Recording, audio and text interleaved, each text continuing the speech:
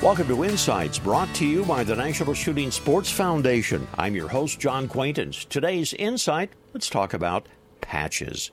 You know, most commercial cleaning patches are either cotton flannel or cotton knit, and they work fine on modern firearms that afford access to both the muzzle and the breech.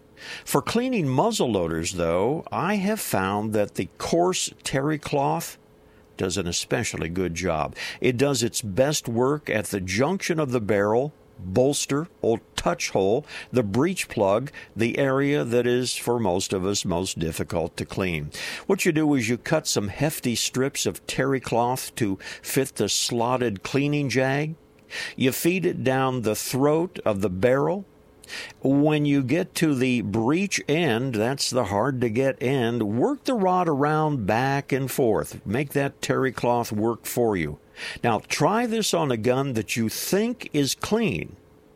You'll see if the terry cloth doesn't find some fouling that those other patches missed, okay? Terry cloth, it's the answer to a very, very clean muzzle loader, right? This reminder, join us on the web at nssf.org. Lots of information about the shooting sports.